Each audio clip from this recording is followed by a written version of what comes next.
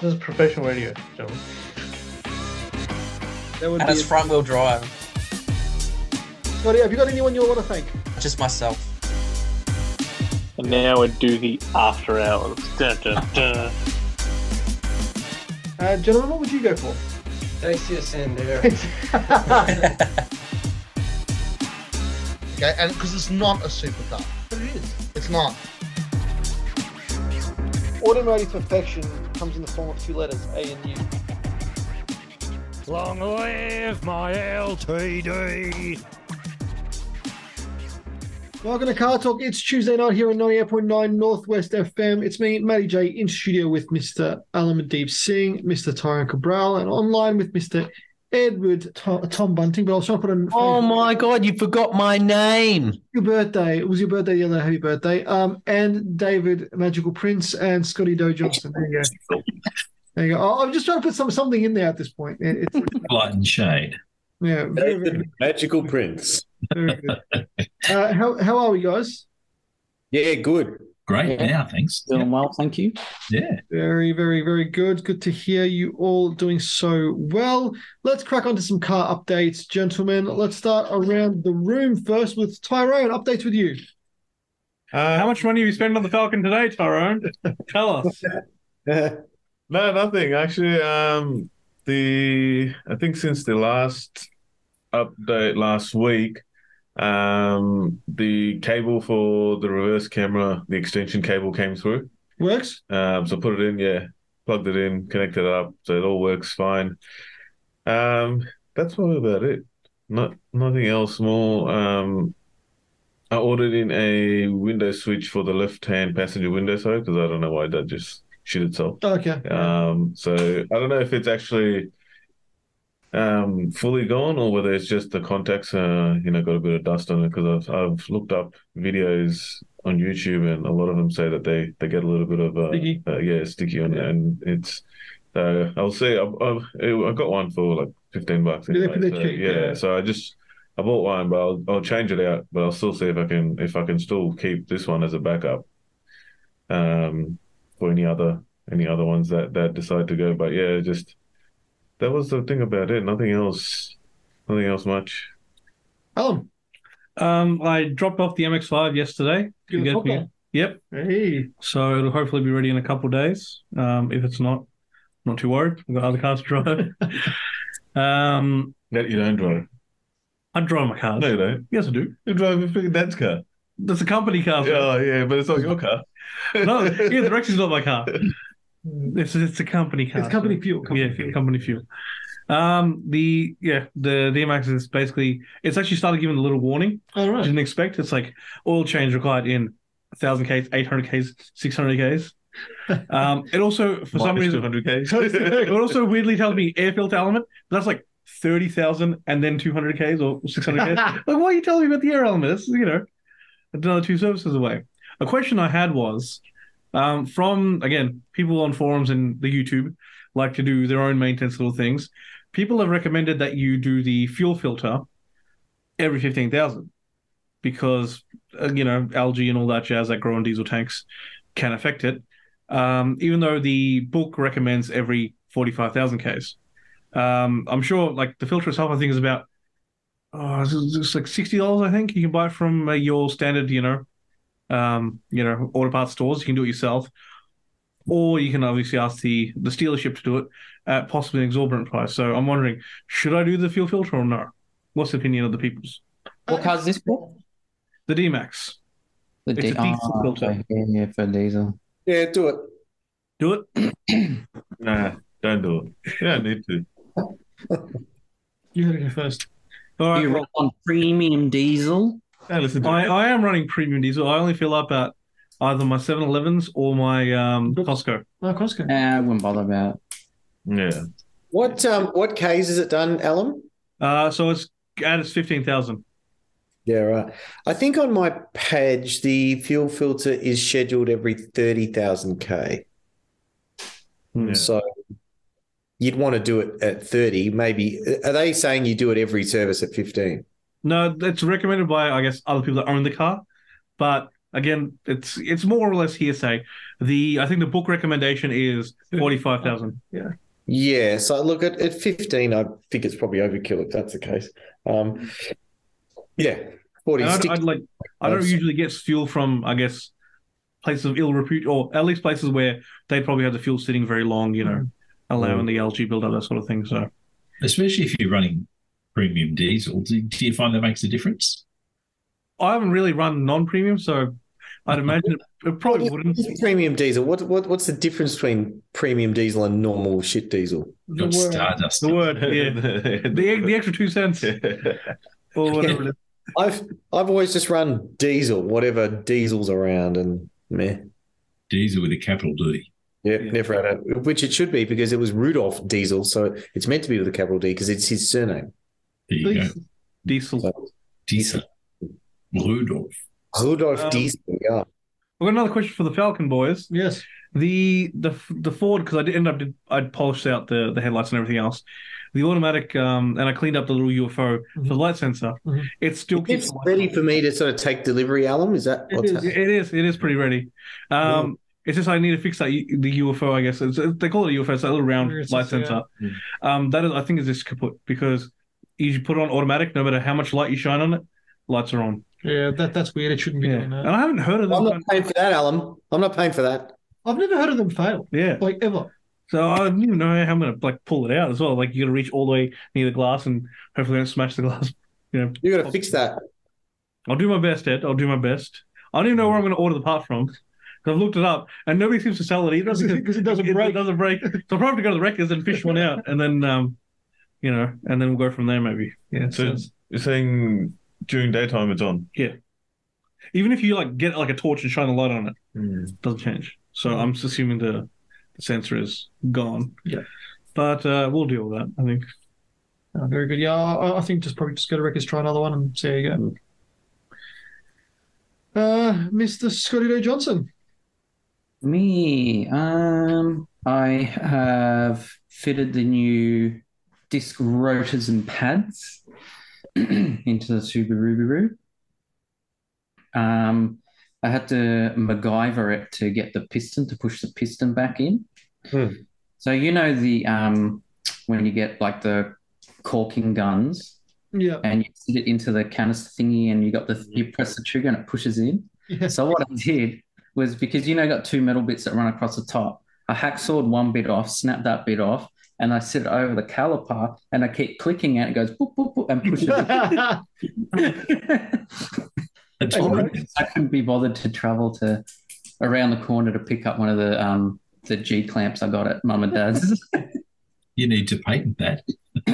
So I did that and pushed the two pistons back in, and then bedded it in, took it for a bit of a drive, bedded them in, and no squeal, all good. So I'm running the slotted and dimpled discs, Brembo brake pads. Okay. Nice. Oh, high performance. Have you got nice plastic Brembo covers to go over the calipers? No. Although you can see the pads and they're red on the outside, so there's a bit of red. That's cool. That makes it extra kilowatts. Yeah, the only reason I went with the Brembos is because they were priced really well. Okay. And I've had Bendix before, and I don't really like Bendix pads. Don't care for them. No. It'll be interesting to see how the Brembos wear. Yeah, that's what I'm interested in, see how they wear. Do they create a lot of brake dust? But I'm not that fussed with brake dust. It's just the Bendix ones that I had last time chewed through the rotor. After one use of those pads, those rotors were done. Yeah. There was grooves in them. They were just worn all the way down, so they just ate through the rotor. So hopefully these ones are a bit nicer, but they seem to bite quite well. So see how it goes. You're blaming the pads, Scotty. Did your downhill attack on at Arthur's seat have anything to do with some of the damage to the rotor? They were already gone by then, actually. You sure? I don't know. Yeah, they were almost on close to metal by then. They were completely gone. Before then, you could smell Take your word for it, Scotty. Yeah. And then I didn't want to change the rotors yet, so I just bought some pads to throw on for a bit while I got the rotors and everything sorted, and finally got around to doing that. Scotty did the pad slap, which is not which is the easy way out. Yeah, exactly. I did because I had no time. They were like the pads were gone, and I had no time to order in, and I couldn't wait because these pads were long gone. So I just quickly grabbed some, slapped them on, drove it for a bit, did what I wanted it to do for a bit, and done it properly. That's all fixed. Got wheel bearings booked in for Friday to be done. Good. Hopefully that solves the problem, 'cause it's either getting worse or it's creating some other problems in the car. A bit of bad rattling or something coming from the front passenger side and kind of pulling to the left a bit and just, something's a bit off. I had a look underneath. All the suspension seems to be fine. A bit of the rattle could have been the plastic shielding underneath, which I fixed. So I'm not sure if that'll fix the drama on that one, but I think I did find a coolant leak too. Okay. Which is good because now and again I've been having to top up the coolant and I'm wondering as to why I need to top it up all the time. I only need to top it up, I don't know, maybe a couple 100 mil here and there to top it back up to full again, but I didn't know where it was disappearing to because it's not leaving any marks anywhere. But I saw a bit of green coming from the lower radiator hose. So I'll just have to start it up and see exactly what it's coming from. Is it the hose itself? Is the clamp on there wearing or what? I just seemed to have just a little bit, I saw it seeping, but I couldn't really determine where exactly it's seeping from. Just somewhere around there. So, well, I mean, when the car's at the mechanic, anyway, just get them to do it once over. Just make sure it's all right. If it's something where you can't see it, they can Yeah, it's a bit tricky with this wet weather to see where anything's coming from. Yeah. Overall, I'd say it's pretty good news, Scotty. That it's, you find the coolant on the ground and not in the combustion chamber. Yeah, that's that's right. If it's losing coolant and you're not seeing it. Head gasket. Yeah, I mean, it's been slowly leaking. I've been topping up coolant for a while, but every time I drop the oil, it's completely clean. There's no milky residue or anything in there. There's nothing in the reservoir either when I check in there. So it's not that. It's just, a leak I can't find. At least it's one that I can get to. Yeah. I don't remember the first one that I had that was under the top mount intercooler, a tiny little heater hose that had split and burst and just sprayed coolant everywhere. That was a pain in the butt. I had to remove the whole top mount, remove a couple more hoses running under there just to get to it. That's a top tip, actually, because people will often change radiator hoses, top, bottom, whatever. They're very common, perishable, serviceable items, but no one generally bothers to do all the heater hose rubbers and things, of which Scotty's right. They're very intricate. There's more of them. They're usually that thinner gauge of rubber pipe. And often, on a 20-year-old car, they're all original. When the radiator hoses have been done, or the radiator itself might have been done, but it's still got coolant going through it. It's still rubber, they still stuff up. Right. I had that on a Corolla years ago where it was pissed out the back of the head and one of those little hoses. And it's just well, if you're doing the radiator ones, you do the other ones because they're all the same age and they're going to go wrong. Yeah, I was in Kyneton when it happened. Kyneton? Yeah, I was there for my for teaching, waiting to go into the school, and I'm just sitting in the car for a bit because I got there a bit early and I could just, that smell that you get, the coolant smell. The sickly sweet coolant smell. I was like, oh, that's not right. That's not it running hot or anything like that. So I had a look and there's just this puddle coming underneath the car. I was like, So car talk top tip. I got it home, could I find out where it was coming from? I made it home. I filled it up. Change all the hoses. There you go. Top tip, change the hoses. Car talk tip, change all your hoses. Change them. How's this? I'll shut up. I'll wait till my turn. No, wait till my turn. It's your turn now, Bunting. There you go. I'm done. All right. Little radiator hose story. So in my Corolla, when that happened, I was down outside of Colac and it was 42 degrees. I was rocking along in my 91 Seeker which was the little 5-speed manual hatch. It was a CS carb model. Anyway, I'm fanging along and, suddenly the temp gets a bit high and I was like, oh, so I pulled over. I noticed it, of course, and then heater hose had just spraying shit everywhere, same as Scotty's. All I had in my backpack was my mobile phone, but I was on prepaid credit back then years ago and I'd run out of credit, so I couldn't call anyone. And all I had in my backpack was cans of rum and Coke. And I thought, well, I can't really put that in the radiator and get limped back to Colac. So I left the car under some trees and started walking down the highway. And it was the only time in my life I've ever attempted to hitchhike because I thought it's 42 degrees. There's no one, it's quite a walk back into Colac. Anyway, no one picked me up, which is probably good because I might have ended up being murdered. And so I saw a clump of trees in the distance, which I thought could be a farmhouse. So I went into the farmhouse and said, look, could I just use your phone to ring the taxi from Colac? And they said, yeah, all good. Yeah, I'm chatting to the guy. Turns out he knows my uncle. I'm like, what are the chances of this? So then I went into town and then I didn't have RACV or anything, and you can't join if you've got a problem. You can only join. It's a bit like health insurance. If you've just, had your leg half sawn off by a crocodile, you can't just then ring up and get health insurance, Yep. So same sort of thing. I couldn't get RACV, but I found a mechanic who was willing to sort of come out and do it, and I just gave him cash sort of thing. So I sorted that eventually, but it took a few hours. It was a real pain. And then I was back on the road. Then I was back on the ferry over to Sorrento for New Year's. It was New Year's Eve. And then on the dance floor at Sorrento pub for New Year's Eve. Not a problem. Doesn't matter. Still made it. Oh, and that was the funny thing.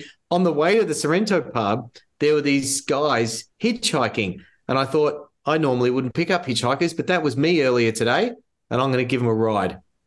So I gave them a ride into wherever they were going in Sorrento, and I thought, that's good karma, Did you get murdered? And they never ended up at their location, did they, Edward? No, they ended up safe because Edward said, "What if I was a serial killer?" Well, the thing is, I'm not. So I thought I'm the best one to pick them up because I'm not going to kill them. That's good for them. Ed responded with, "What if I was a serial killer?" And they said the likelihood of two of them being in one car is quite unlikely. So everyone quieted down and they got to their location. He's not a serial killer. They're still at Ed's house now. Yeah, I did. Actually, to be a serial killer, you have to do multiple. It could have been just a single, but anyway. Yeah, you got to. That's for the police to investigate, and Edward's backyard to take care of. So that was my my radiator hose story. Yeah, I was going to say, Ed, since you gave us the information that it was close to New Year's Eve, obviously you didn't have the option. I was going to say should have gone back to Colac, stayed the night, signed up for RACV that night, and the next morning be like, would you look at that? I've had some car trouble. How convenient. That was it. I was going to leave the car there and just get the train back down, but I missed the last train. So I was like, God damn it, what do I do now? But since then I've had RACV Total Care. So it's just whatever you're in, you're all good. And I've had a phone that's not on prepaid credit. So 2 life lessons. 3, change your radiator hoses the heater hose when you change your radiator hoses. 2, get RACV Total Care if you're going to drive around in old shit boxes that you don't know how good they are. 3, what was the third one? Don't be on prepaid. Don't be on prepaid. Don't be on prepaid. Be on a mobile phone plan. You do those 3 things, your life's going to be better. You're good. Yeah. Easy. I say you can be on a prepaid people plan these tune in. days. It's That's not why the they recharge. Absolutely. Now, in terms of normal car updates, we got sidetracked there. I have been in a buying mood. So the first car I purchased, Matty drove this the other day, was a 1995 Subaru Impreza GX 1.8 litre 4-door sedan automatic with 82,000 original Ks on it from the original owner. Oh. And I showed Matty, there's a receipt in the glove box for when she purchased the car for $31,990 in 1995. And she traded in a Ford Laser 1981 and a Ford Fairlane 1983, I think it was.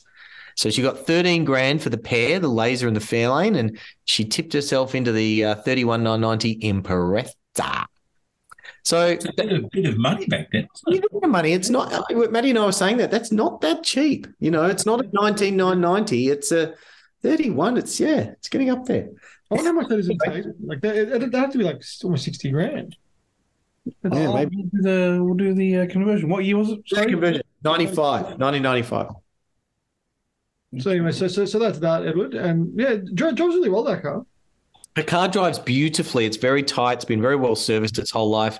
However, she has run into things being very old. So the front left looks awful. The front bumper's got scrapes and the back bumper's got scrapes and, there's a few dings around the body. But so if you ignore the cosmetics, it's a really nice little car and the interior is perfect. So I'm going to advertise that tonight after this show for $3,600 as it sits with long reg and a roadworthy and just see what bites I get on that. So that's the Impreza. The other car I was tempted into buying is a 2002 Holden Berliner VX2 sedan. It's finished in that tungsten color, which is that champagne-y sort of color. And that's done an original 82,000 K as well. So I've got two cars with 82,000 low miles on them. That's ridiculous for a VX Commodore. I know. And that car's got full books and mats and headlight protectors and, it's a really clean car. So that I'm going to love that. I got to check for roadworthy and they said we can't see anything. So that should sail through when I sell it. So I'll be advertising that soon. And the third car I was tempted with, this was a bit of an unexpected one. On Friday, I got a bit of a tip-off on a Toyota Prado, the first shape turbo diesel 02 GXL. And it was a tender system. So I threw my hat in the ring with a bit of a bid on it and sort of forgot about it. And then I got a text message Monday going, oh, hey, you're currently winning this Prado. And I was like, oh, all right then. So I ended up winning it. And they wanted more money for it, but I was the closest. And so they basically said, yeah, all right, let it go. So I hadn't seen it. I'd just sort of seen pictures of it online. But I went and purchased it last night. Thank you, David, for the lift out there. And you don't quite know sight unseen. Like it all looked like it would stack up and it was cheap enough. You go, yeah, I'll take a punt. But you never quite know till you get there. So I got to this guy's house and it turns out he's the original owner, bought it brand new, gives me all the receipts in a folder, gives me the original radio, says, yeah, it's been a cracking car. It's had new shocks. It's had tyres not long ago. It's had a timing belt, 15,000 K go. Everything works. Aircon works. The only thing with it is the paint on the roof and the bonnet is not great. It's that metallic red and it's just gone all hazy and dusty and clear coat gone, But to drive, Mickey Mouse, And I was like, phew, got me a Prado. Okay, didn't expect that this morning when I got out of bed. So I've got three cars and the Prado's done 243,000 K, which sounds like a lot, but for one of those early diesel Prados, that's low. Yeah. So I've got three, in inverted commas, low mileage cars that will all soon be for sale. What year's the Prado? 02. Oh, yeah. Same as the VX. No. Yes, 02. Yeah. It's the last of that first shape Prado in the turbo diesel in an auto. So, yeah, I think 03 they went to that more curvy shape. This is going to shock people on this, right? I even thought, do I sell my Pajero for 18, 17 and just stick with the Prado, which owes me way less than that, and pocket some cash? And then I thought, Prado doesn't have ABS or airbags or any of that traction controller, any of that stuff. And I thought, and it is body on chassis. It's not a monocoque like the Pajero. So I thought Pajero does drive better. Pajero is more powerful. Pajero's got side airbags and front airbags and ABS and it's got a winch and the Prado doesn't. And I just went, you know what? Like it's probably by the time you brought the Prado up to scratch and put a winch on it and get the paint done and redo the tinted windows and, sort of bring it up to how I would like it. You're probably not far off what I spent buying the Paj anyway. Yeah. So, but the thought crossed my mind for a very brief time. That's my car updates. Oh, on Sunday, it was my birthday. I went for a little drive out in the country and I took the Mini Moke, which hasn't been on a big run. And there's always a bit of question mark over an old British car that hasn't been used a lot. What's it going to do? Thankfully, it didn't do anything wrong. My brother and I had the top down the whole way, freezing, but I had gloves and a big jacket and, beanie and whatever. And it was great. So we went all around the hills out east and did 100-something Ks in it all around there. And we drove through a cloud, which was nice. Top of the mountain, it was covered in mist and I said to my brother, we're in a cloud right now. How's this? In a moat. And he's like, this is a bit crazy, Ed. And I'm like, yeah, it's great. And so we made it home again. And I was like, good little moke. Didn't do anything wrong. Happy with that. Happy days, Bunting. That's me. I'll shut up. David Prince. Car updates with me. I parked the van on Saturday after going down to the gearbox and came out Monday morning, drove down the street, thought, that's a strange noise, only to find the front left tyre flatter than a pancake and basically almost peeling off the rim. So I thought, oh, that's not great. So I turned around and limped home. My van's loaded up with a lot of accoutrement for work. And I had this sort of sick feeling that the release for the spare wheel was actually under all that, under the floor and all that sort of thing. Anyway, I had thankfully, as the top tip's already been passed on about extra care with total care with RACB, one quick call, out they came, rummaged around underneath, got the spare out, changed it over, and I was on the way in 10 minutes. But I had been meaning to put tyres on that car. I actually swapped the alloy wheels and the Continental tyres from the old van I had. So they've done nearly 40,000 on this van and however many they did on the other one. So, yeah, that was this morning's job. Dropped it off last night, picked it up at 9:30 this morning with 4 brand new Contis on it. So makes a big difference, drives much nicer. How many Ks on that? 50? No, 30, 38 now. Yeah. So I'll have had it 3 years in December. So, 2.5 years. So that was expensive, but worthwhile. But the highlight of my automotive week has to be driving the Laser SR2 on Sunday from the departure point for Mr. Bunting's birthday up into the foothills of the mountains before Matt had to head off to another appointment. So I was granted access to the Holy of Holies and enjoyed it very, very much. Thank you, Matthew. No worries. I'm glad that you got to drive it. I didn't expect you to say that, but that's quite good. Well, it was. I mean, we do know how you love a laser. Good thing. And I can see why. So, yeah, that was great. For the K, that car's done 321,000 Ks. 318. 21. 321 now. Yeah, there's a two after the 3 now. And it drove completely smoothly and lovely. Not a tight, not a rattle, not a clunk. It was a great little car. So, yes, I can see why it's not going anywhere, that one. No, it's too good a car, Mr. Prince. Too good a car. Absolutely too good a car. Trying to, one other thing I did last week I forgot to mention was I did go to a launch for the Honda ZR-V at a dealership, Gary Warren Smith in Oakley, and took my City down, which was actually bought new from Gary Warren Smith in January 1984. So I made sure they realised that and showed them the service book and said, I think you need to buy this car and have it on your showroom floor for its 40,000. So we live in hope. Haven't had a call yet, but something might come of that. They were going on in the little release talk about how long they've been a part of the Honda network and how their history is so important to them. So I thought that's what I wanted to hear. Here we go. On a platter. Hold out your hand. Exactly. So we'll see. I don't think I've got any updates this week. I'm just trying to think what I've. Oh no, sure nothing's broken, Matty? Nothing's broken. All right. Nothing's broken. The guys still get to come pick up the LTD, but that's sold, ready to go.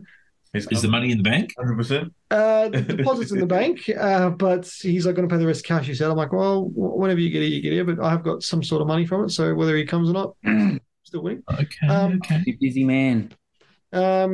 So that'll be there. I was telling Edward this. I tried to get when I opened the center console lid in my Fiesta.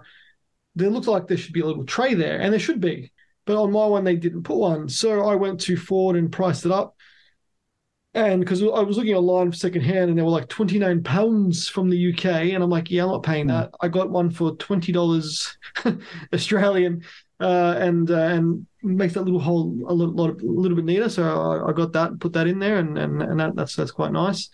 Gave a couple of cars a clean, but I haven't really done much car-y stuff over the last week. It's been pretty busy with life admin, to be honest with you. So.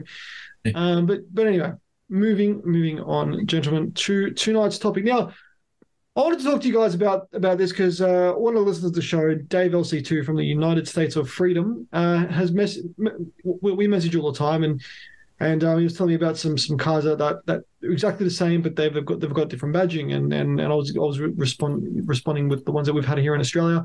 Got me thinking, which are the ones that have been successful, and which one are the ones that have not been successful? So. Like a badge engineering, badge sharing kind of car that's been good. And Scotty, I know, put in the chat like in capitals Toyota Lexan, because everybody knows that that was a bad one. Yeah, the Holden Apollo was a good one. I mean, it wasn't that bad. The Holden Apollo. Yeah, it was just a Camry, and Camrys are always good cars. That's right. That is true. That is true. I saw my first Holden Apollo V6 recently, and that has to be quite rare. Quite rare. I was like, ooh, V6.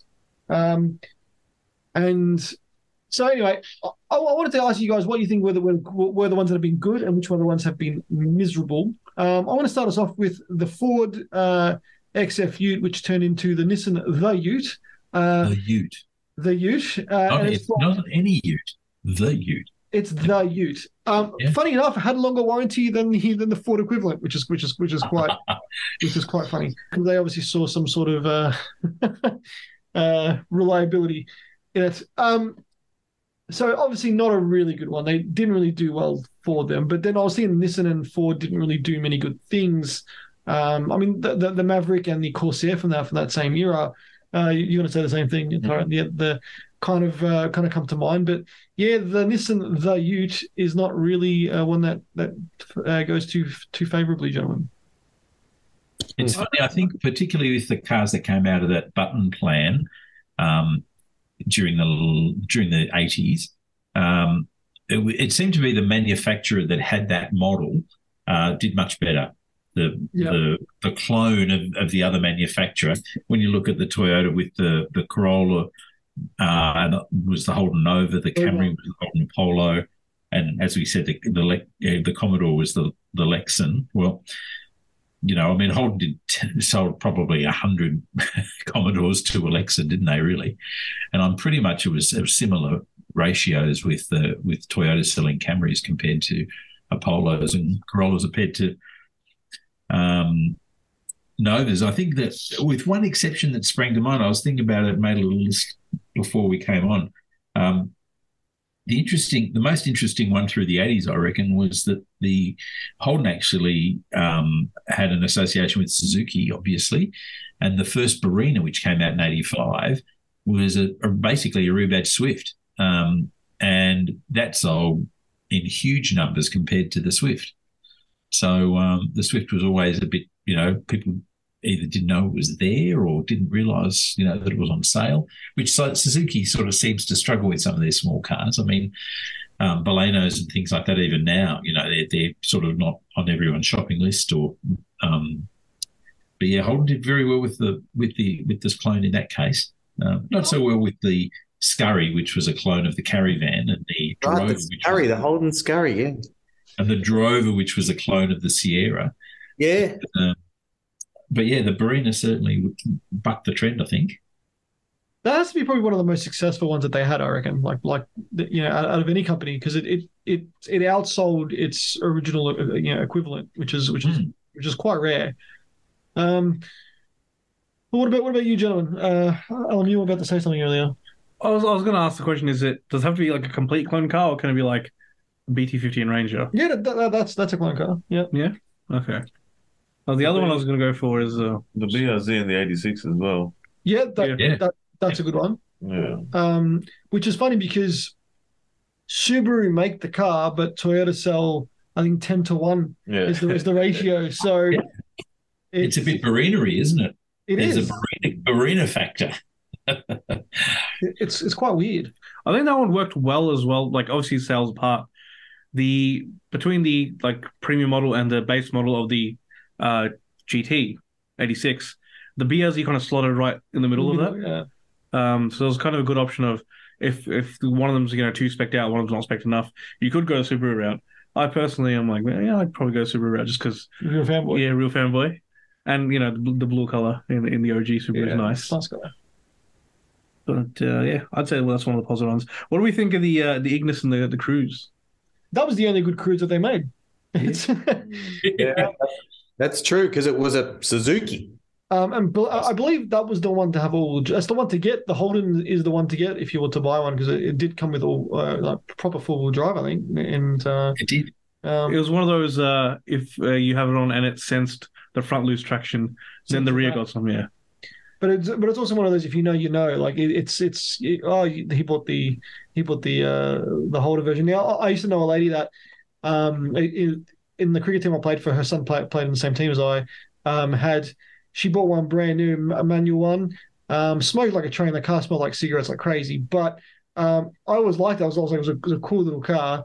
And yeah, I always had the all-wheel drive or all-wheel drive. I can't remember what it said on the side of the car. And I thought it looked better as well. I thought it was a good looking rendition of that.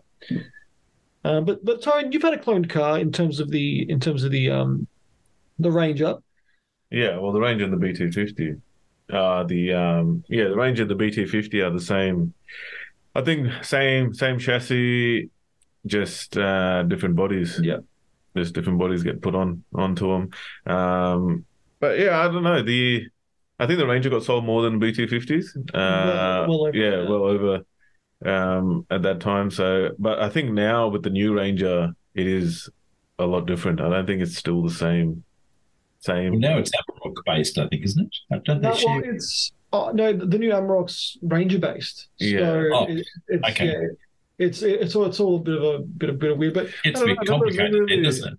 Yeah, I never really got a fan of the Amaroks. I don't know, like they're just it's like your Navara and the Mercedes. Yeah. It's the same thing, just a badge of a Mercedes on it and to charge you $50,000 more for it. Well, the Mercedes one's interesting because that was their kind of first and last ute. Yeah. That was the first ute, yeah. And obviously it didn't go that well because when you can buy a Navara cheaper for the same specs, why would you go Mercedes? Correct. Yeah. So yeah, but yeah, they should have made an X63 built on the G-Wagon's chassis, right? And that would have sold. It would have, yeah. That would have probably made more sense, if you had a G-Wagon Ute. Yeah, that's because every dealer in the side of because no one's using a Ute for any good purpose, right? So it's basically you're more manlifying the G-Wagon, which is already pretty manly, but because a lot of we'll call it valley girls drive them, so they do have that kind of air of either a drug dealer or like daddy's little girl who's been given too much money. So to manify it a little bit, you make it into the Ute, and then you've got all the people that want to spend too much money, don't have a lot in the pants, or want to look like a real man on the road, and we're going to take a little TV from the shop or put a slab in the back. Yeah. They go on fishing, but they park it really, really far away from the water, and they should take a second car. Yeah, really close. But that would have worked, I reckon. So it's Mercedes, send us a check if you ever make a G-Wagon. Do you? Actually, what? Oh, they did, didn't they? They made that 6x6. 6x6, yeah. Yeah. Well, the 6x6 is not even like.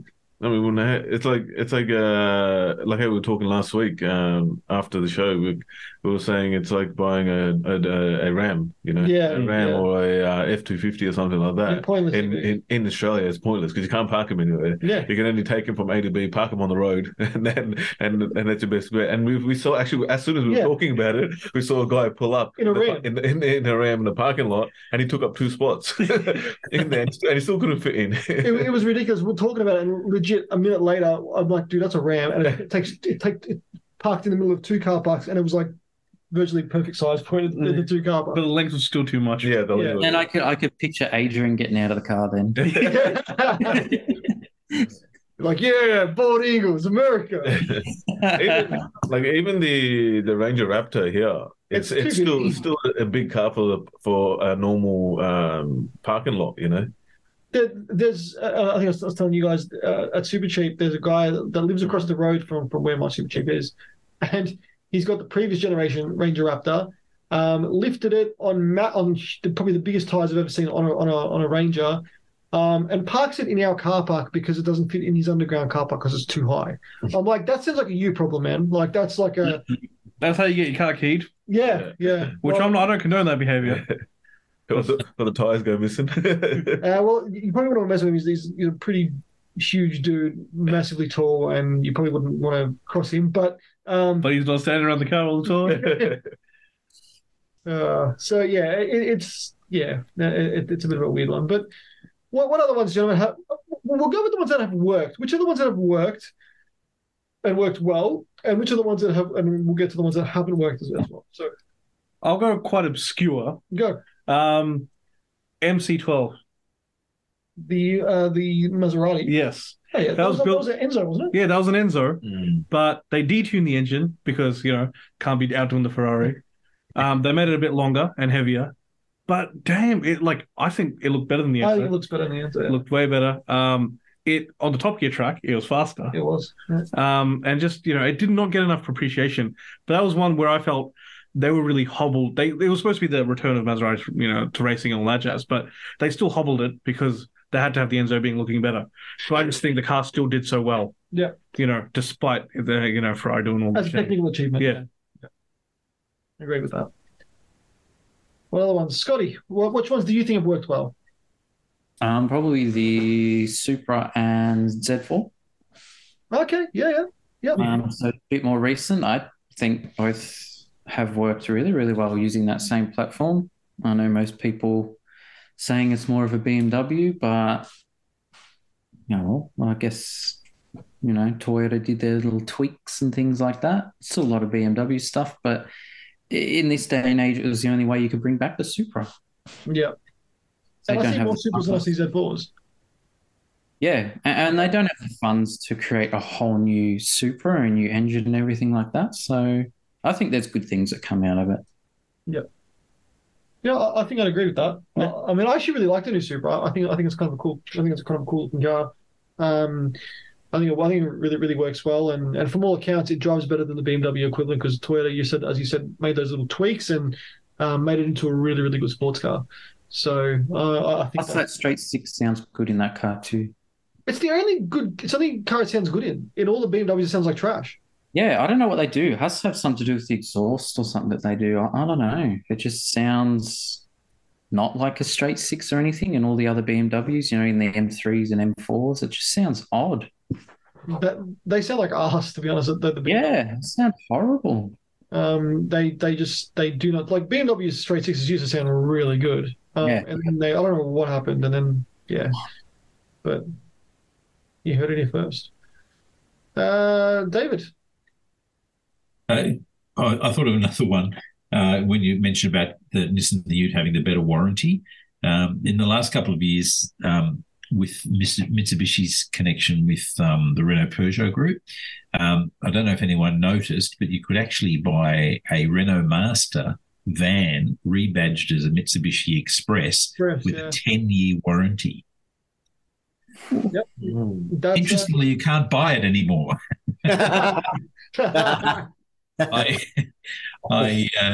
It's no longer available for sale in Australia. But when they started their 10-year warranty, 10-year factory warranty, I thought, that would be interesting for the Express, and it didn't last very long. It's even worse over in the UK from the point of view that that alliance with the Peugeot, Renault, and Citroën group is connected somehow too, because there's the small Toyotas called the Toyota Argo, which is also a Citroën C1 and a Peugeot 106, I think. Also, those vans are available as Toyotas as well over there. I think they're called the Toyota Pro Box, I think they call them, as well as an Opel Vivaro. They're badged Opel as well, so with the GM association with them now as well. And one of those Peugeots, I just lose track of the numbers. There could be a 3008, could be a 4006. I'm not sure which one, but it's badged an Opel Crossland. Well, it's interesting that you say that because Opel and Vauxhall and I believe are now owned by PSA Group. So same group. That's right. But that was an interesting alliance. There are lots and lots of them as rent a cars in the UK. I think it's basically the ASX of the UK. There's heaps of them around. Just because they can release a different badged version, I don't think they should necessarily. But I suppose it gives them they're going to get the sale either way, aren't they? I guarantee the Toyota techs are like, I've got to work in this French crap again.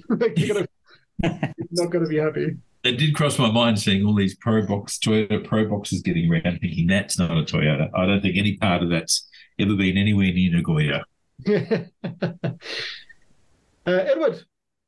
Yo. Your picks. Badge engineering that worked. Badge engineering that didn't work. I think, like you said before, it's like everyone wants the OG. I think back to the 80s, my sister wanted a Cabbage Patch doll, which you guys probably haven't heard of. David would know what I'm talking about. I know what a Cabbage Patch doll is. Yeah, I know. Yeah, they were big in the 80s, and they were sort of like, if you didn't have one and you were a girl going to school in the 80s, that was a big thing. Like, you had to have a Cabbage Patch doll. Now, because there were genuine Cabbage Patch dolls, I think you'd lift up their skirt or something, and on their ass they had a particular stamp that, this is a genuine Cabbage Patch doll, blah, blah, blah, blah, blah. And then there were fake ones, that were, because they were like $40 back then in the 80s, which was expensive, for a family to spend $40 on this friggin' thing. There were fake ones that were cheaper, and no one ever wanted the fake ones, and you could always pick the fake ones. And it's a bit like that with this badge engineering. Yeah. It's like, well, you don't want the Nissan, the Ute. You want the Ford Falcon Ute. That's got a smidgen of respect about it. You don't want the Ford Maverick. You want the Nissan Patrol. You don't want the Toyota Lexan. You want the Holden Commodore. So I think those ones just didn't work because it was just so inferior. And I don't know how much you save buying those versions to what, $1,000, $2,000 difference or something, which was a bit, but just buy a demo and get the proper one, like, what are you doing? But the ones that did work, I think, a bit were, like Mazda 121, Mazda 323 Ford Laser. Like they were different enough and both respected sort of brands in their own right. They worked. I think what was I going to say? Oh, there was another one that came to mind. Like, Telstar 626, that worked by and large. What didn't work? There was another one that just came to mind that I sort of thought was good. Oh, Holden Nova and Toyota Corolla. The Nova in its own right did okay. Yeah. But it was really, I think underpinning that was really that people knew it was a Toyota, and Toyotas are great. So they sort of didn't care as much, maybe. I don't know. I don't know. Yeah, I don't know what else I've got to say about it. I'd always want the genuine one, though. If it was me, I'd sort of go, well, I'd rather a Corolla than a Nova, even though Nova's a Corolla and it's stamped with Toyota everywhere. Yeah, I don't really know the point of it.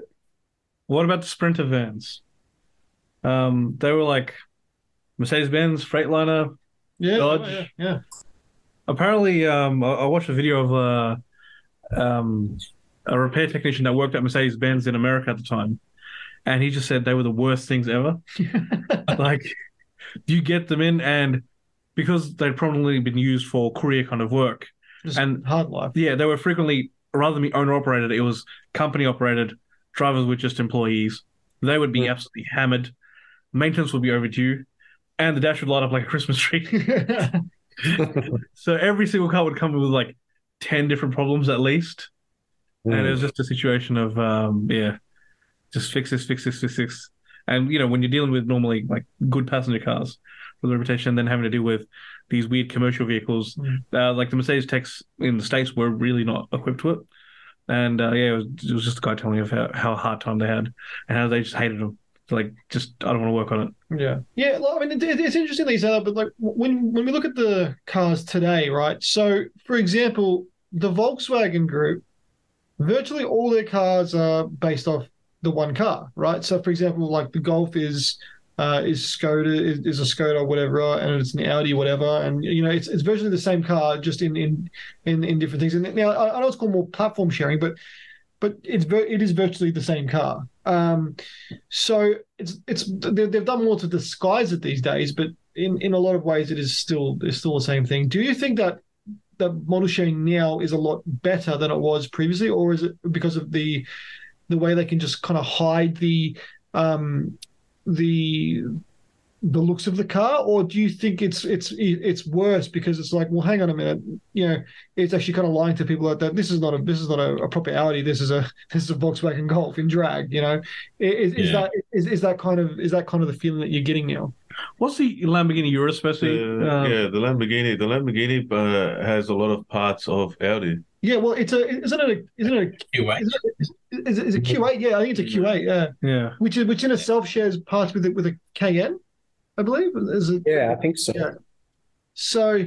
Yeah, because I was watching a video of a guy and Lamborghini had come in, and to buy the same part from Lamborghini, who gets it from Audi, costs you more than going to Audi directly and buying the same part. Yeah. It's basically the same thing that you're getting, but it's just the name. Like, it's literally it amazes me how a name can put a price tag on something on the exact same part, exact same battery, and they actually have Audi logos on the actual part. Yeah. So who's looking under, and you can actually see where there was an Audi logo here. Like probably I'd say a good 30 to 40% of the car, probably even more than that, was of Lamborghini was all Audi. Yes. Yeah. It's just same with the R8 and the Hurricane.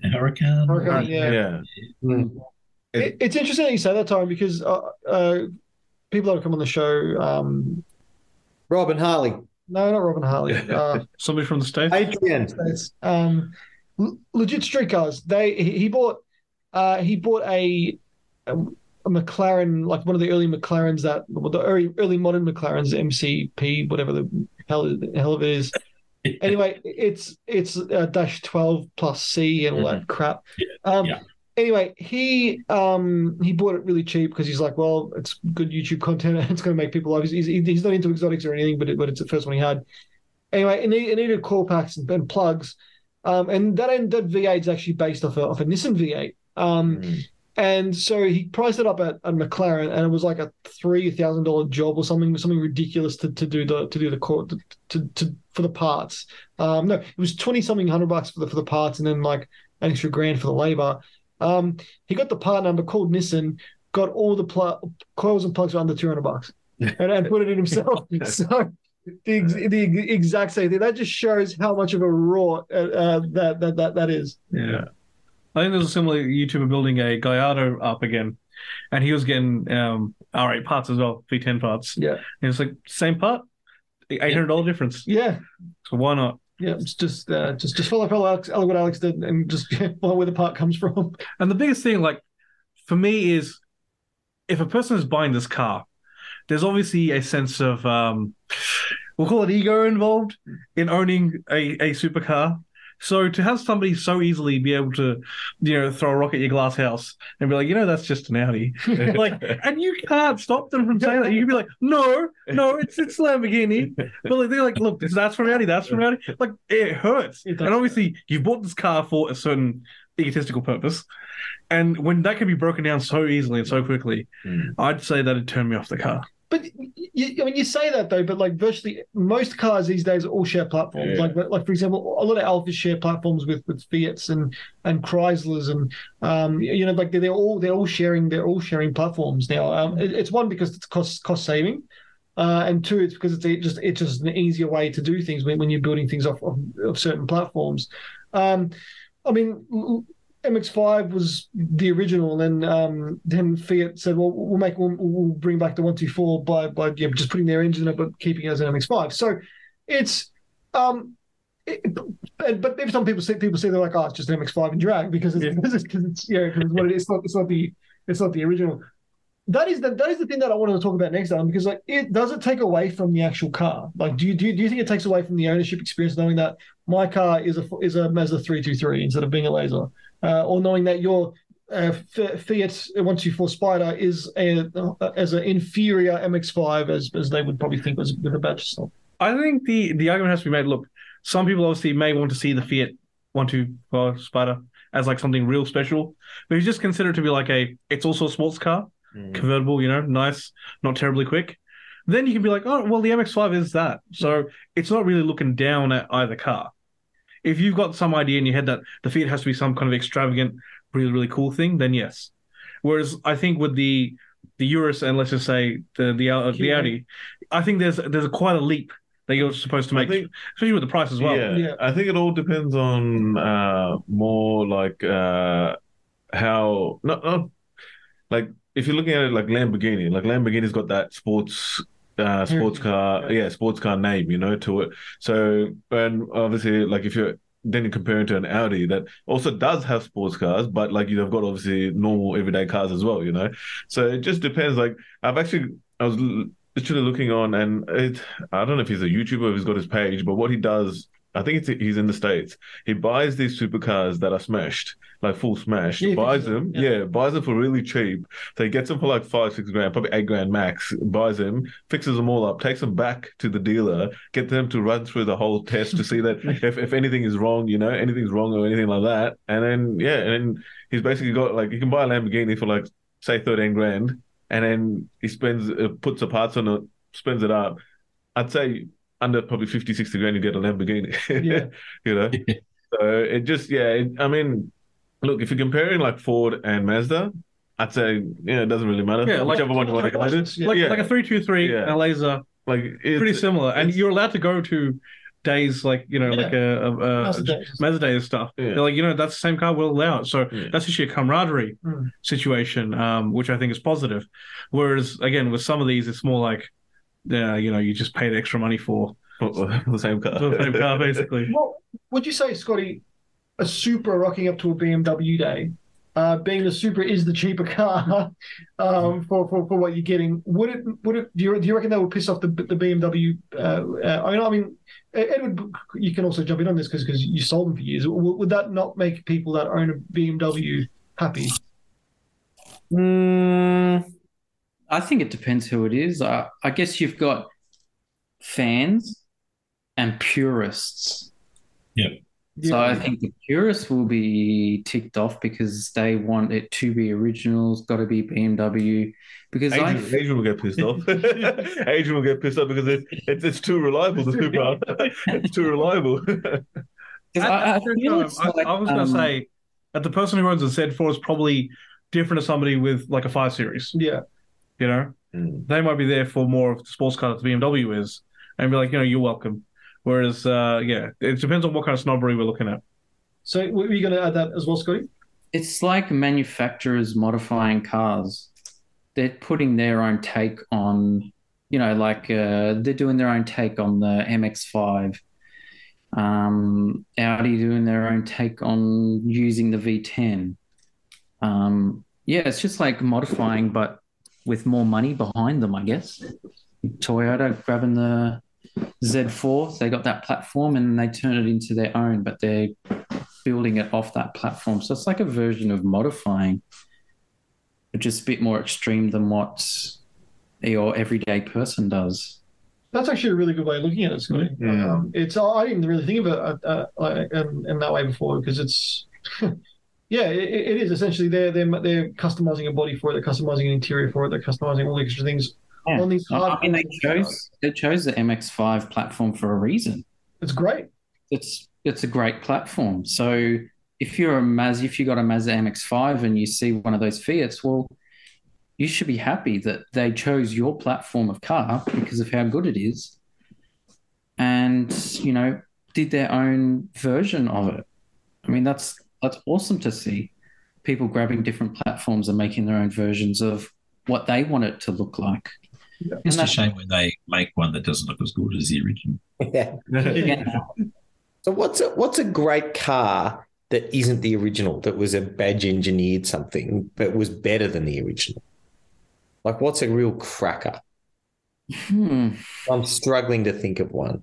That is a great question, and it's a hard question because usually the original is the best. That's where they base it all off, right? So, MC12. MC12 It's still the answer. Besides the incredible expensive that car is, It's a $4 million race car that you can drive on the road. Damn it! it is. What more could you want? I don't know that one that's better than that's actually better than the original. I personally think the Supra is better than the Z4. The current Z4, I think it looks better, and I think it, from all accounts, it drives better. So I think that's probably the one that's like the big one. But yeah, that's a real kind of tough one. Is it just on that point? There's another sort of category that we haven't looked at, and it's manufacturers that have developed and engineered and built a model that's been quite successful for them, and then they said, right, well, that's been fun, we'll move on to the next one, and then they sell all the tooling and everything off, and then it becomes, oh, hello, here's this car again, but it's got different badges. Three come to mind straight away. Mazda with the original 121, which they sold the guys to Kia, and that became the Festiva. Festiva, yes. Yep. But the 121 was better. We're talking about the bubble? No, the one before that. Yeah, 80s. Yeah, the 121 was better than the Festiva. I'd be really interested to know how many they sold of the 121 compared to the Festivas, because in Kia that was a hugely popular car. In Korea and and in Europe. And Kia also then engineered it as a 4-door rather than just a 3-door, as it was as a 121. Yeah.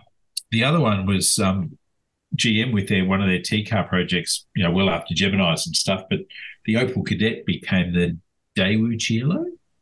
Yeah. So again, probably not as good a car as the Opel, although with Korean reliability. Those weren't a bad machine, the little Cielo, or the 1.5i that then became the Cielo. Yeah. They weren't bad, but I mean, they would have sold way more Cadets because it was a very old design before when they got it. They got it. Yeah. But we're all ignoring the penultimate example of this, which was the Mercedes-Benz W140 becoming the SsangYong Chairman. Yes, there was a... I think they probably sold a few more. I thought the Chairman was based on an E-Class. I think it was a W124. Yeah, I think it had a lot of 124 bits in it, yeah. That they made into the SsangYong Chairman. It was a big... I mean, I'd argue the original was better, do you think? I don't know, Edward. I don't know. Are you, that's a bold statement, Edward. I know. It's controversial. I thought it was the S-Class because it's such a big barge of a thing, but maybe not. All right, we're missing a good ripper here. I thought maybe someone would already say it, but they haven't yet. That would be the Mazda Road Pacer. Oh, yes. Of course. How could we forget? Yeah, based off the beautiful, what was it, HJ or Premiers? HJ Prem. Yeah, Premiers. Fantastic looking car, except they put a little 13B in it, and because this thing weighs like 1.5 tons or something. Yeah, it was not known for its power or frugality, shall we say. Yeah, it goes nowhere, unfortunately. I reckon it would have been awesome if they had the 3-rotor back then and put a 3-rotor in it. Yes. Here's the story. Oh, sorry. Can I tell a little story? I was out for me stroll the other night, and I came across a man in a driveway with an E46 convertible up on jack stands. And I'm like, well, can't resist an E46 on jack stands. I thought, I've got to find out what's going on with it. So I start chatting to the guy, and he's not the owner of the car. He's a mobile, like electronics, mechanic-y, sparky. And he said, yeah, he's doing a whole lot of stuff to it for the client, blah, blah, blah. And something came out other cars. And he said, yeah, I got a couple of Unos coupes. And I said, really? What sort of Unos coupes? So he's got a couple of those, triple rotor Unos. Osmos. Yeah. But they don't have engines in them because someone's pilfered the engines out of them to do something else with them. And I was like, wow. I said, I know. I've got a friend who's got one of those. And so I got his number and I said, well, I'll chat to my mate, who's a good friend of all of ours, and we'll see if he can hunt down an engine, or if he knows of any, you could put them in touch. So he was very grateful for that. But I thought, isn't it random? You just stop to chat with someone in a driveway and suddenly you're talking about triple rotor motors that he doesn't have. It's very strange. And the guy's like, who the hell's this guy walking into my driveway? Literally, I wasn't even in my suburb. Like, I'm just see. That's the thing, Ed. You're in your suburb. You come to the northern suburbs. You get shot. You come to somebody's driveway, ask them 50 questions. Your life will not come back from that. I was just like, he's up and I'm like, hey, what's happening on the E46? He's like, oh yeah, doing this. He was happy to chat straight away. I'm like, I'm just some random guy walking past in a hoodie. So yeah, I could have been stabbed. In a black in the northern suburbs. Black hoodie, black hoodie. Well, gentlemen, I think it's car quiz time. Shout out to David Matty's, which was also a couple of different things. Chevrolet Spark. Chevrolet Spark, yeah. Ford Probe and Mazda MX-6. Yeah, that was my big fail. Ford Probe, Mazda MX-6. Oh, controversial. Which one looked better? I think the Probe looked better. So do I. Nah, I don't think so. I mean, you never can't probe. How's it going to look better? It does look better. No. Despite its virtual I always name. thought the Probe was a good-looking car. They were trying to make it a Mustang as well. Don't forget. It was supposed to be the replacement for the Mustang. You are absolutely correct. Yeah. I've seen a lot of E-Mustangs. They're getting around, yeah. I don't know. I haven't seen them. I've seen the ads. No, I'm like, I've seen a couple on the road. No, you really going to buy one? Like, don't you buy a Mustang for the noise? Yeah. You're going to buy a Mustang for the silence. Yeah, for the actual radio. Nothing. Yeah. It's not even a coupe. No, it's not. I think it's the saddest thing. Sad thing. I've seen a meme on Facebook where you've got the E Mustang and then you've got the actual Mustang and the guy's like the meme goes hey dad, and then the Mustang's like, you're not my son. Oh, that's good. Well, gentlemen, are we ready for the quiz? I'm ready. Let's go. I'm just blocking it so they can't see nothing. Alrighty. Let me get it up on my phone. Keep your secrets then. Yeah, well, Well, who's in the quiz? You? No, Okay. he's the quiz master. Quiz master. Oh, he doesn't need the mic then. He kind of does. He didn't speak the mic. We'll share it. So we've got Edwards, we've got David, we've got Scotty, we've got Alan, we've got Tyrone playing tonight's car quiz. You know the rules, gentlemen. 10 questions plus some bonus questions. Are you gentlemen ready? Yes. Let's go. Question 1. What vehicle in the USA had the same model name over 2 different makes from the 50s all the way to 1999? It was the same model name, but over 2 different manufacturers. So exact same car. Chevrolet Corvette. Incorrect. Also have to yell your name, Ed. I'm just saying, cut the line there. Oh, sorry. Calling shenanigans. So it ran two different manufacturers in the same family of manufacturers? In the same family of manufacturers, correct, yep. So brand. It's the same brand, so like it's the same. Well, I'll give you a hint. It's under the GM umbrella. But there were two brands in particular had this one car named exactly the same thing, and it was exactly the same car, just with a different logo on the front end of it. Ooh, I feel like I should know this.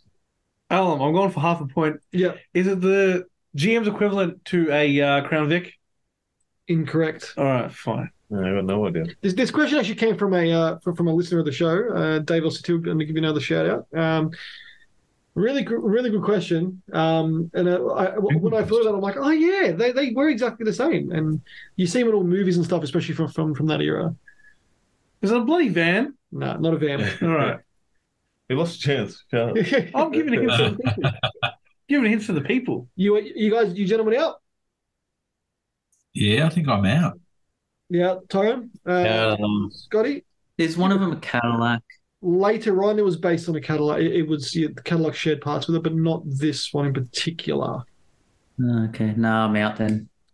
It was the Chevy and GMC Suburban. They called it the exact same car. Oh, Suburban. Yeah.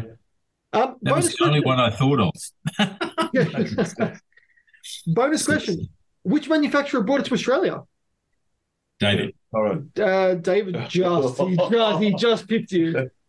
David. Well, the manufacturer was General Motors, but it was badged Holden. Correct. Suburban here. It was. Fun story about that. The last 40 of them, I think they couldn't sell because not many people wanted to buy them. And they got done in the hail at Sutton's of Chullora in Sydney, so the story goes. And Holden made a lot of money out of it. I'm very happy. They would have been very happy getting rid of them. Question 2. Oh, score check, David. You're on 1, just so you know. Yeah.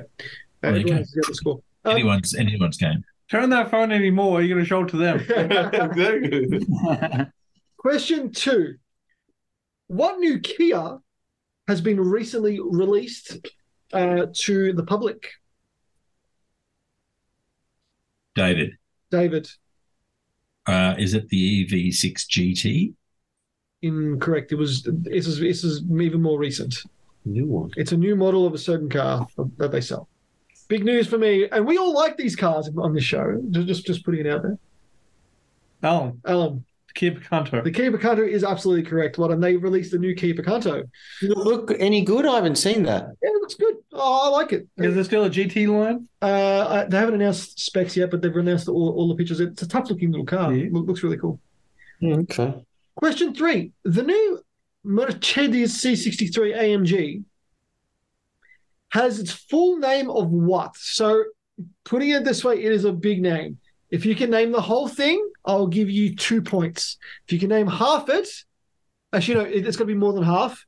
I'll give you 1. What's the question? What do you mean by its name? The new C63 has got a lot. It's got a name. It's not just called the Mercedes C63 AMG. It's got Mercedes AMG C63 da. So if you can name for me the whole name, which this car stupidly has, I will give you the chocolates. All right. I'm going for it because I'm not going to get it. Yep. It's a Mercedes C63. Don't buy it because it doesn't have a good engine anymore. I would happily give you half a point for that response, Mr. Deep Singh, but no, that is incorrect. This is Scott. Is it the Mercedes-Benz C63 AMG Black Line Special Edition? No, it's incorrect. No, I don't. Will have been true though, Scotty. It might eventually, yeah. Yeah, wait 5 minutes. Anybody else want to have a guess? I don't know. Tyron, yeah. It is not a Mercedes-Benz anymore. It is a Mercedes AMG C63 SE Performance Hybrid. That is what it's called now. Ugh. Too much. What a wank. Filling out the orders for those hours. So it's got two letters in it, like that are just spaced out. So it's like Mercedes AMG 63, then S, then E Performance Hybrid. So that is just a complete utter farce. S is shit, and it's addition. Yeah, shit. Question 4: Shanghai Mica was available on which Australian brand? Shanghai Mica. Shanghai Mica. I think that was a Commodore colour. It was a Commodore colour, Edward. I'll give you 1 point. I'll give you an extra point if you can guess which model it came, which Commodore it came out on. Ed. Ed. A VT. Incorrect. Alan. VZ. Incorrect. David. David. VE. Incorrect. It might be like VR or VS. Never heard of it. All right, VN. No, it was on the VX Commodore, Mr. Bunting. You're a VX owner. You're an owner. What colour is that? It was a red because they had red hot and they had Shanghai red, which was a nicer red. Shanghai tungsten. The song Little Deuce Coupe is a song performed by which band? David. David's got This it. is Who Wants to Be a Millionaire. David's got it. I'm caught shenanigans. Who was first? That was David, right? That was David from our end. Yeah, from our end, yeah. From my end, anyway. Whatever. The Beach Boys, isn't The it? Beach Boys is correct. It was about a 32 Ford. Thank you very much, General. Little do scoop, you don't know what I've done. Question 6. A movie question. This is for Scotty. This one's in particular for Scotty because it's a movie question. Mission Impossible Fallout saw Tom Cruise drive many BMWs. The oldest BMW being a what? Oh, God damn it. I'd never watched it. I saw it, but I don't know my damn BMWs. It's the old one. It is an older one, yes, but... All right, Alan. Is E32 a thing? No, I'm just asking, is that a thing? Is that a BMW thing? E32, no. No? What's, damn it? E36 a thing, yeah? No. Is E36 a thing? That BMW? It is, yes. It is. It's the one before it. That's all I can say. Oh, it's incorrect, Alan. Scott. E34. Incorrect. David. David. E30. Incorrect. The question was Mission Impossible Fallout, which is the last Mission Impossible before the current one's about to drop, saw Tom Cruise drive many BMWs. It was obviously sponsored by BMW, this movie. Yeah. The oldest BMW he drove being a what? E38 7 Series. Incorrect. No idea. It was an E28 5 Series he drove. E28. Oof. Okay. Seeing as none of you got it, none of you are going to get the bonus question. So I've got to move on. Hey, ask the bonus question, damn you. What color was it? Alan. It was like a beigey color.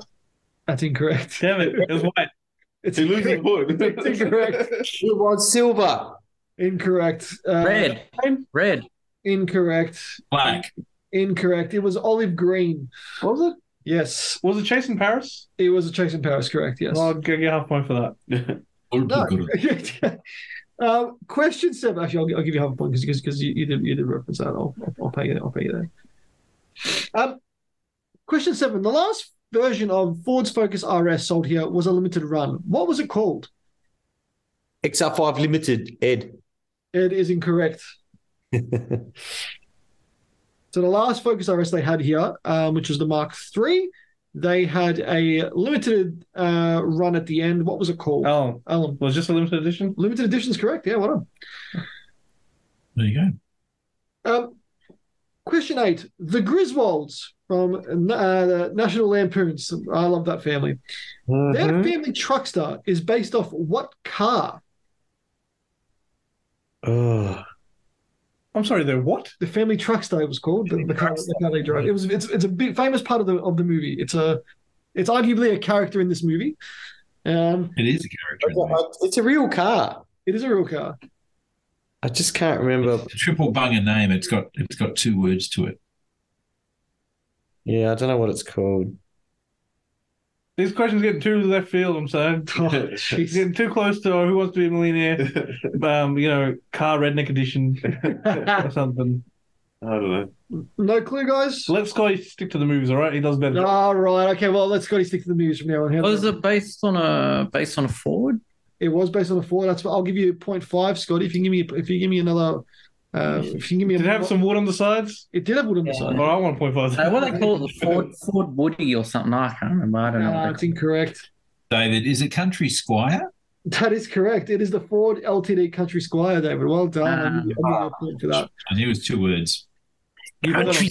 Oh, did I? Sorry. David. You're about to donate your point to Scotty, David. Score check. Matt was going to donate your point to Scotty. By accident. By accident. Thank you. we caught it out for you. Score check. Tyron into score. Scotty 0.5. Ed 1. Alan second on 2.5, and tonight's winner currently leading is on 3 is Mr. David Prince. Question number 9.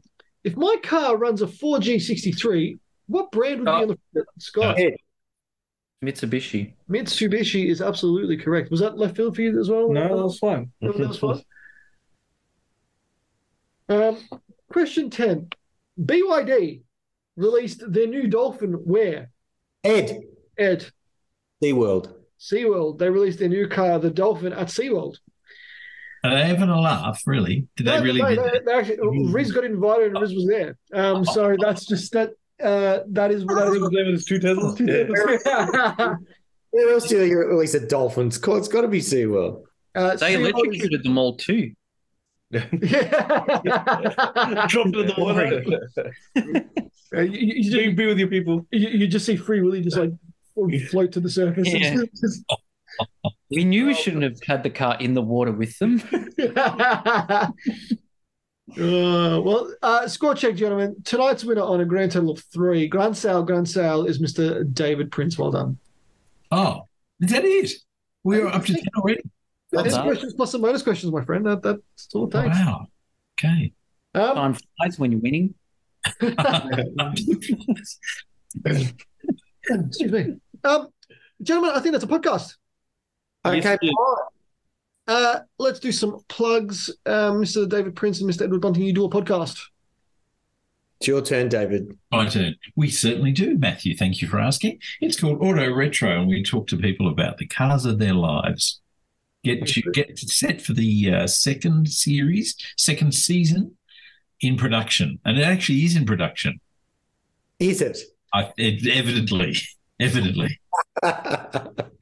Very good to hear. Also, David, my students were very thankful for you for giving them a shout out the other day. Brilliant! They sent me a message on Teams, so they're like, oh, you gave us a shout out, sir. I'm like, yeah, whatever. So yeah, they were pretty chuffed with that. Like, you were disparaging to us, sir. We're about to lose some subscribers on our YouTube channel. Hey, Matt, do your students do they know me from the podcast? Oh, I assume so. They say they listen every week, and if my show, I'm more worried that these kids are playing my show at 18th and 17th birthday parties. Like that for me is worrying that they're playing car talk. So if I came to your school, I could be sort of famous at your school. Well, you would be Celebrity. Could I come and do a talk to the class? I'll get you to be a keynote speaker. How does that sound? Can I be a keynote speaker? Opportunities in the motor industry. I'll have to CRT at your school, Matty. Stay in school, kids. Stay in school. Study hard. Don't go into the car industry. Drugs are bad, okay? Drugs are bad. Stay in school. Drugs are bad unless you own a government-sanctioned dispensary or some sorts, or medicinal marijuana. I love Dave Sig. Always the loophole. Always the loophole. Alan, our boy Rizzy Ross. As you just heard, he is swimming with the dolphins. Hopefully not the car dolphin. At SeaWorld. He's all about the electric space, so hit him up at carloop.com.au. You can also find him on Facebook. Just search up Carloop AU on Facebook. Correct, Mundo. Our YouTube channel is flourishing, I think. Yes, we've got 28 subscribers. Yeah, now. so go on YouTube, find us, just search Car Talk Podcast. We show up pretty early, and give us a subscribe, and look forward to more video content in the future. We're coming very soon. Scotty, golf tip with Scotty. Oh, yes. So yesterday I went out and had a hit. I went to the beautiful Wood End Golf Course. If you're ever out there, hit it up, but get ready for some hard walking. Yeah. Massive hill. Oh, that hill. Don't give golf carts out, Scotty? No. It's too wet at the moment, so you can't use the golf cart. Scotty, isn't that like a charity-based golf course? Yeah, it's mainly kind of run by a lot of volunteers and that. Yeah, so you just go and well worth paying and helping it out. Put your money. But they do on one of the holes, I think it's the 16th, to get up the hill, there's a rope. You press the button and the rope starts moving, and you got to hold on to it to help you get up the hill. It is ridiculous.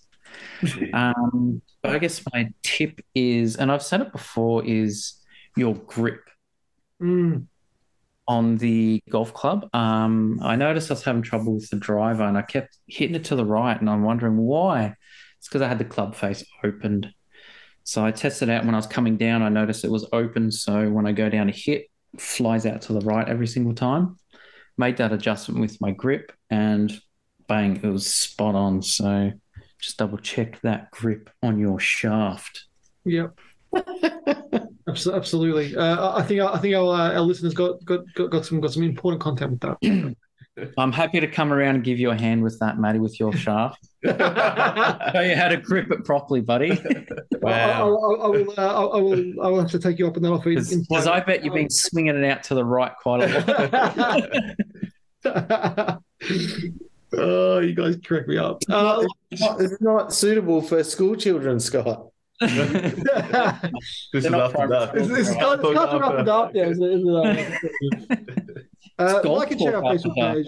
It's Car Talk TRQ. Benny Jake from our previous episodes are all up on iTunes, Spotify, or wherever you get your podcasting apps. Don't forget to subscribe, rate, and review to us there. Check out our merch. Go to teespring.com, and type in Car Talk Store, or become a patron to our Patreon. Hi to our patrons. Go to patreon.com/Car Talk Podcast. Gentlemen, honor as always. Thank you for coming on, and I will see you next time. Goodbye. Bye-bye now.